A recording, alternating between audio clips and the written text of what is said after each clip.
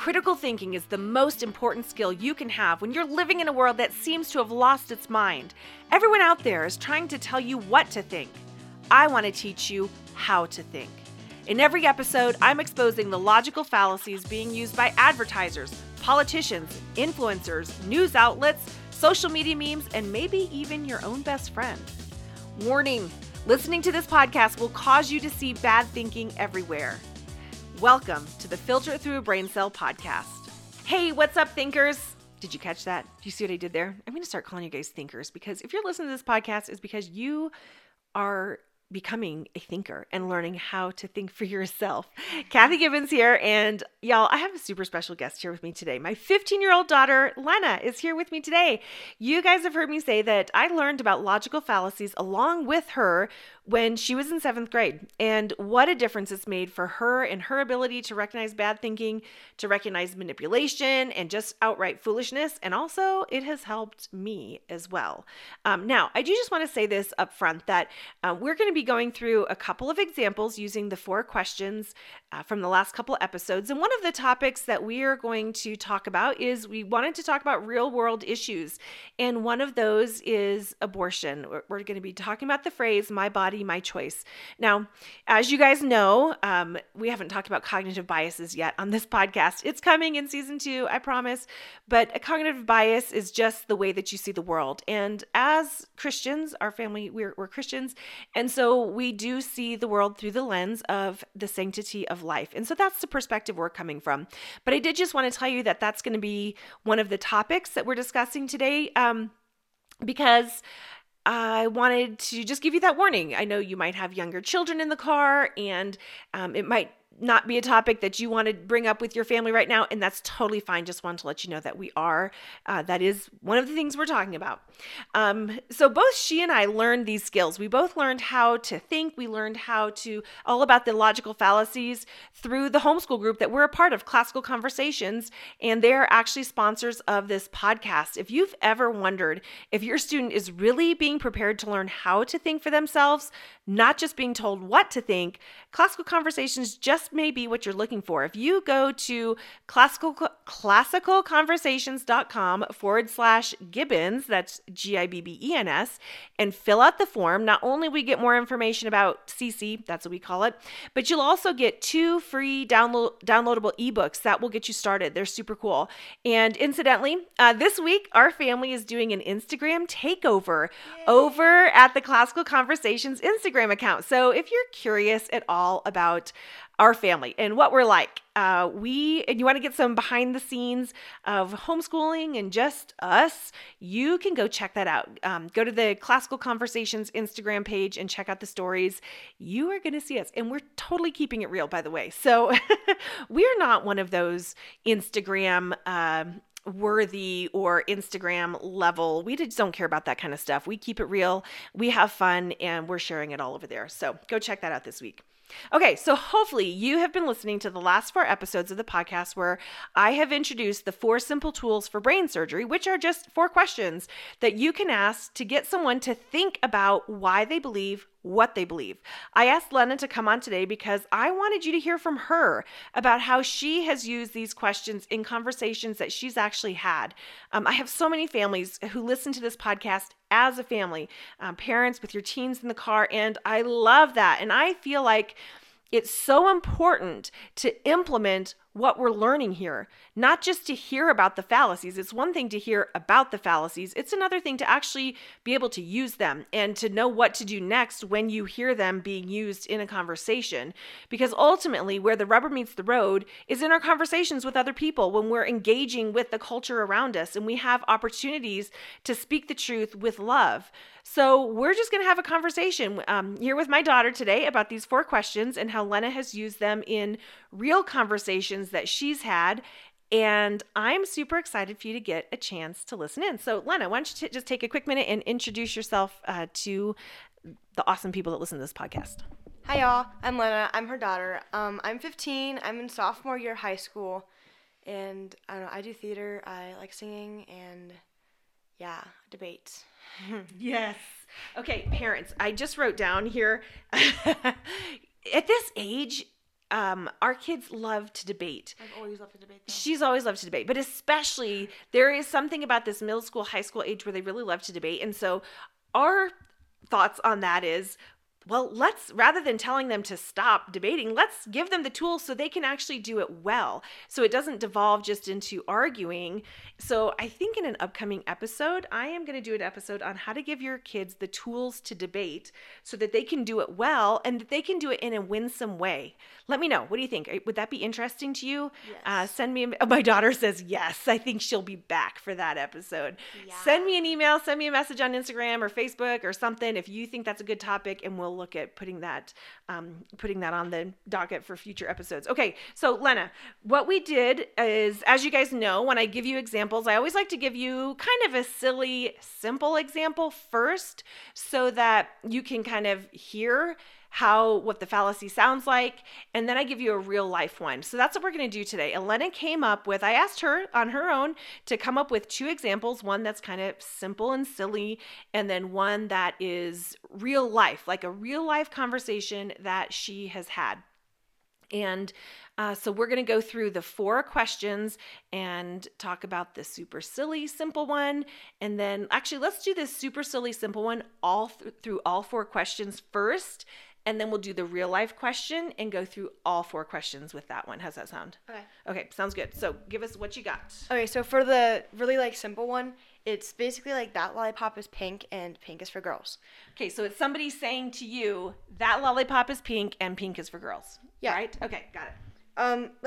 So for the first question, the questions are, what do you mean? How do you know? So what? And what if you're wrong? So for the first question, what do you mean? What do you mean by that lollipop? What if there's 4 or 5 on the table and you pick up the green one, but they didn't turn around and they're like, oh my gosh, your lollipop is pink. But you picked up the green one. What do you mean by that lollipop? You could be wrong. Oh. What do you mean by that lollipop? Which one?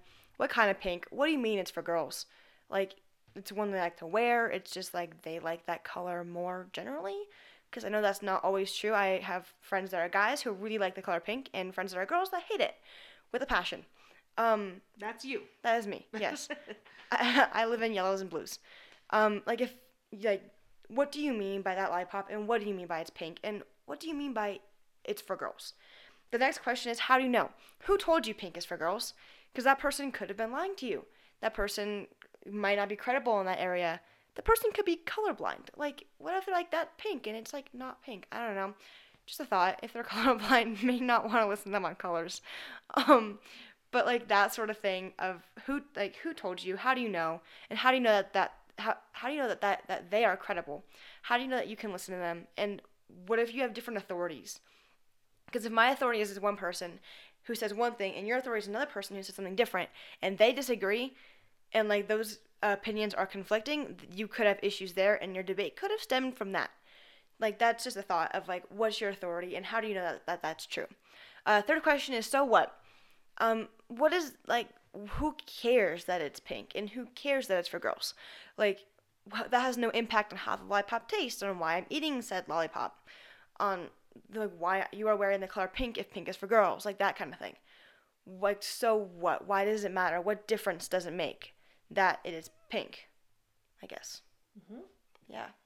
And then the last one is... Well, because the question number 3 is a consequences question, right? Yeah. So what are the consequences of you believing that? How does that affect you in your life? Yeah. Why does it matter? Why do you care? What difference does it make? Does this have any impact on you? Does it have any impact on me? And if it doesn't, why are we talking about this? There's no reason for us to even be debating this if it doesn't matter and it has no impact in our lives. And if it's just a basic trivial thing that you think I shouldn't be eating this because it's pink or something, that kind of thing. Mm-hmm. And the last question is, what if you're wrong? What if the lollipop that I'm eating is not pink? What if pink does not necessarily have to be for girls? Because, like I said, there are guys who love pink and girls that hate it. And if you're wrong that pink is for girls, what do you mean by it's for girls? That doesn't make sense. If you don't get what they mean, and if they don't make that clear, you can ask them, what do you mean it's for girls? And if, what does it matter if you're wrong? Does that impact your life at all? Does it impact my life at all? who does this matter to? Like, why are we talking about this if it's not going to matter whether or not you're right or wrong? And like, what would you change if you found out that you were wrong? Does that change anything for you? And are you scared to admit that that's true just because you don't want to change? Because that's also a possibility, that you are just holding on tight to this because you don't want to change. And that's why you're holding on fast to this idea or this concept, even if you know it's wrong. It's just because you don't want to change. And if that's what you're scared of, then, or that's, you don't want to let go of that or whatever, that's a totally different thing in and of itself. But you can get people to that by asking that. Yeah. Excellent. Okay, great. So that's a simple example of using the 4 questions to address something that somebody has said. Now, let's go to a real conversation that you have had. Several times. I know you've had this conversation, and that has to do with the saying, my body, my choice. And obviously in culture right now, that is definitely a saying that is out there, that's going around. That is for people who are advocating for abortion and for abortion rights. And as I said earlier, we are Christians, so we do believe in the sanctity of life, and so this is something that we view differently than the people who would say, my body, my choice. So Lena, what does that look like when you have come into conversation with them, and how have you been able to use these questions? What does it sound like to use these 4 questions in that conversation? Because here's the hard thing, guys. As you know, when you come up against somebody, or not just against them, or in conversation with somebody who believes something that is diametrically opposed to what you believe, the tendency that happens, like I talk about, the 2 biggest enemies to good thinking is relativism or emotionalism, right? Relativism is, well, there is no hard and fast truth. You believe what you believe. I believe what I believe. And, let's just kumbaya. My truth versus your truth. Yeah, my truth and your truth. And also emotionalism, where people just get angry, right? They get upset or they get emotional, they cry, they just kind of break down, and communication stops because somebody is emotional. Or unwilling to talk about it. And unwilling to talk about it. Yes, and we don't want to go to either of those. We want to use good thinking and questions to hopefully, anyways, get somebody to think. So Lena, what has that looked like in terms of that? And I have had these conversations with people who are also Christians and who do believe, like, have the same basis as morals as I do, but also have had different people telling them these things and have kind of gone along with what they have heard their whole lives and aren't always willing to change their opinion. Like I said in the what if you're wrong, the last question, what if you're wrong, do you just not want to let go of this because you would change something, or because or it's just really what you believe? And I've gone against people in conversation with people who have believed both of these things and have had both of these different mindsets, like different people obviously, but who have held to both of these, held to this belief because of both of those things. So the first question, what do you mean? What do you mean by my body? And what choice are you talking about? Like, what do you mean by my body? Like, are you talking about the child inside of you, your physical body? Like, what do you mean by that? Because there are different people who define that differently, and who take that different ways, and who can come up with different reasonings and what's the word? Different definitions, and can come to different conclusions. That's the word. Conclusions because of what they believe in that area of what is your body, what choice you're talking about. As for what choice are you talking about? Are you talking about the abortion choice? Are you talking about being able to raise a child? That different thing. Those different things. Well, as far as what do you mean by my body? That one, because if people have different definitions of what is part of your body, that's where you're gonna have 99% of your beefs with people who believe in abortion versus those who don't. Is what do you mean by my body? That is the biggest thing. How do you know? Who told you that? What authority do you know that from? Who has told you in your life that is your body and that is your choice? Who has told you that? Because what if they're wrong? Not necessarily what if you're wrong. What if they are wrong and they have told you something that's not correct?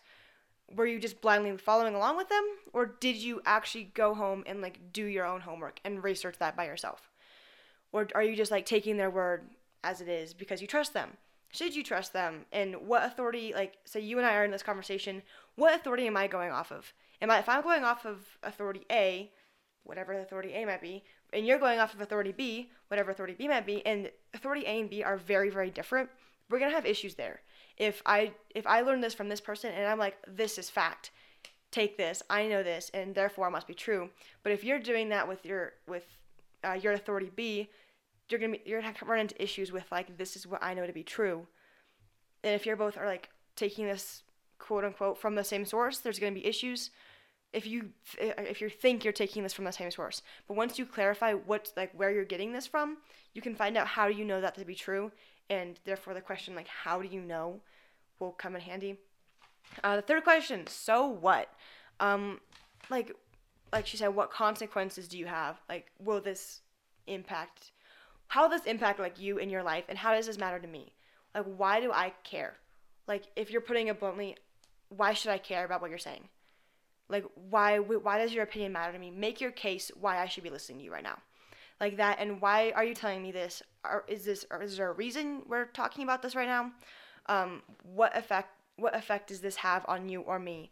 Why does it matter to you? Why should it matter to me? Like that sort of thing. What consequences will you have from believing this? Because if someone is believing like you should, like my body, my choice, there are consequences that will come from that. That will impact you, your child, and like your peers around you. Like, so what? Why does this matter? Why are we having this conversation? That kind of thing. And then, what if you're wrong? The last topic, like the last question is, what if you're wrong? If you're wrong, what does that mean for you? What does that mean for me? Like, if you're wrong about that, or like whatever it is, does that mean you will have to change? Will that make you change your past, or do you just like not want to admit you're wrong? Because I've come across people who just believe that because that's what they've been told, and they don't A, want to think that they're wrong, or B, think that the person who told them is wrong. If they just like want to trust this person with their whole heart, or like their source or authority, they might just not want to change their belief or their opinion or their mindset, and they might just not want to admit defeat. They might not want to admit that they're wrong, or that the person that told them was wrong. And even if they don't admit it to you in conversation, if you know that they have come to that conclusion, then that's a thing. Like, that's good. But, like, you don't have to fight them until they tell you that you're right. As long as you know that they know they're wrong, that's, like, the thing.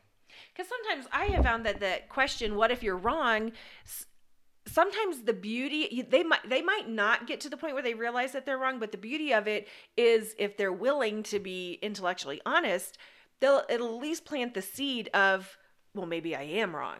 And for some people, it might just totally shut them off with the conversation. Mm-hmm. Like, they may just walk away. Like, I've had people who just legit walk away from me. Like, when I ask them, like, okay, like, yeah, maybe you're right, but what if you're wrong? What does that mean for you? How does that change you and your mindset and how you live? And do you just not want to change? I've had people who will legit walk away from me. And not even with just abortion, with this topic, but with several other topics, like in the world, like different, whatever you want to, like, name the world issue. I've had a debate with someone about that. And I've had people who will just walk away from me. Like, I ask them a question and they will turn around and walk away. And a lot of times, either they don't realize they're wrong, or they realize they're wrong and don't want to admit it. They don't want to admit you're right or that they're wrong. And sometimes, if they know that in their own mind, then good for them, I guess. Yep. Excellent. And good for you. Good for you. You know, and one of the things that you have to remember in a conversation like this, the goal is not to win. If you go in, I know. Kind of. I know, daughter, mother. She thinks the goal is to win. Okay, I never said that. It's a bonus. Kind of feel that way. The goal, it's easy to think, and it's nice if you can, quote unquote, win. However, the goal really for these tools. What do you mean by winning? I guess that was good. See how that instant application? By winning in this scenario, I mean you convince the person to change their mind. Well, do you mean convince the person to change their mind, or convince them to change their mind and admit it to you? Because sometimes you can win, like they will, and you wouldn't know. Like they'll figure it out, but later. They won't tell you. All I'm saying is that these tools are not to be used as a hammer to hit them over the head. It's to be used as a crowbar just to get them thinking, to open their mind, to get them thinking a little bit. And if you've gotten them thinking, that's all you can do, right? You can't control if somebody else is going to change their mind or see things differently, but you if they can. do, good job. I applaud you. Says the 15-year-old. Okay. Hey, Okay. hey now. So anyways, I hope that helps a little bit to really see how these tools are applicable, because here's the thing, guys, in this world that you are living in, there is no shortage of issues. There is no shortage of crazy thinking out there. There's no shortage of two sides or three sides to a story, of people with strong opinions, and you have to know how to engage people with it. You have to know how to have this conversation, and these questions are simply tools to help you learn how to have the conversation.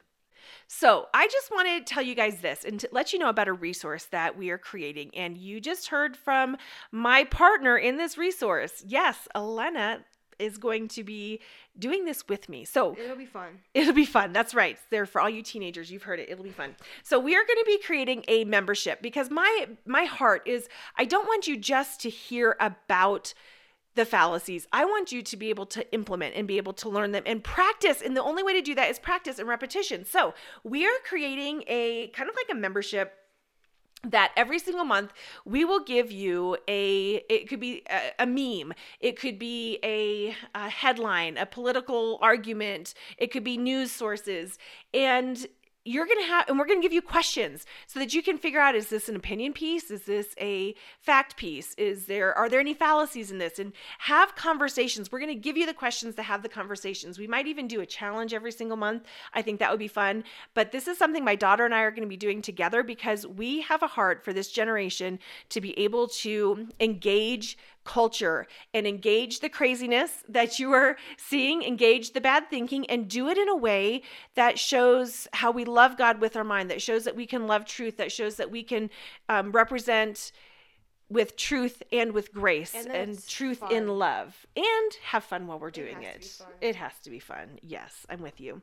So if you're interested in that at all, just get on my email list. Go to our website, filteritthroughabraincell.com. Sign up for the email list. You'll be the first to hear about it. Stay tuned to the podcast. We'll announce it here. And thank you, Lena, for coming on. It was super fun to have you on today. Of course. And remember, when you learn how to think, you will no longer fall prey to those who are trying to tell you what they want you to think. And it all starts with asking one simple question: is that really true? I would love to hear from you. Do you have questions about fallacies and cognitive biases? Are you now starting to see and hear them everywhere around you too? Well, send them in. They just might get featured on the podcast. You can email them to me at think@filteritthroughabraincell.com, or you can connect with me on Instagram at filteritthroughabraincell. And if you want to be notified about when new episodes come out and all the things that we're doing, go to www.filteritthroughabraincell.com and sign up to receive email updates. I would love it if you would help us on our mission to teach society how to think well. Please subscribe, leave us a review, and share this podcast with people in your life.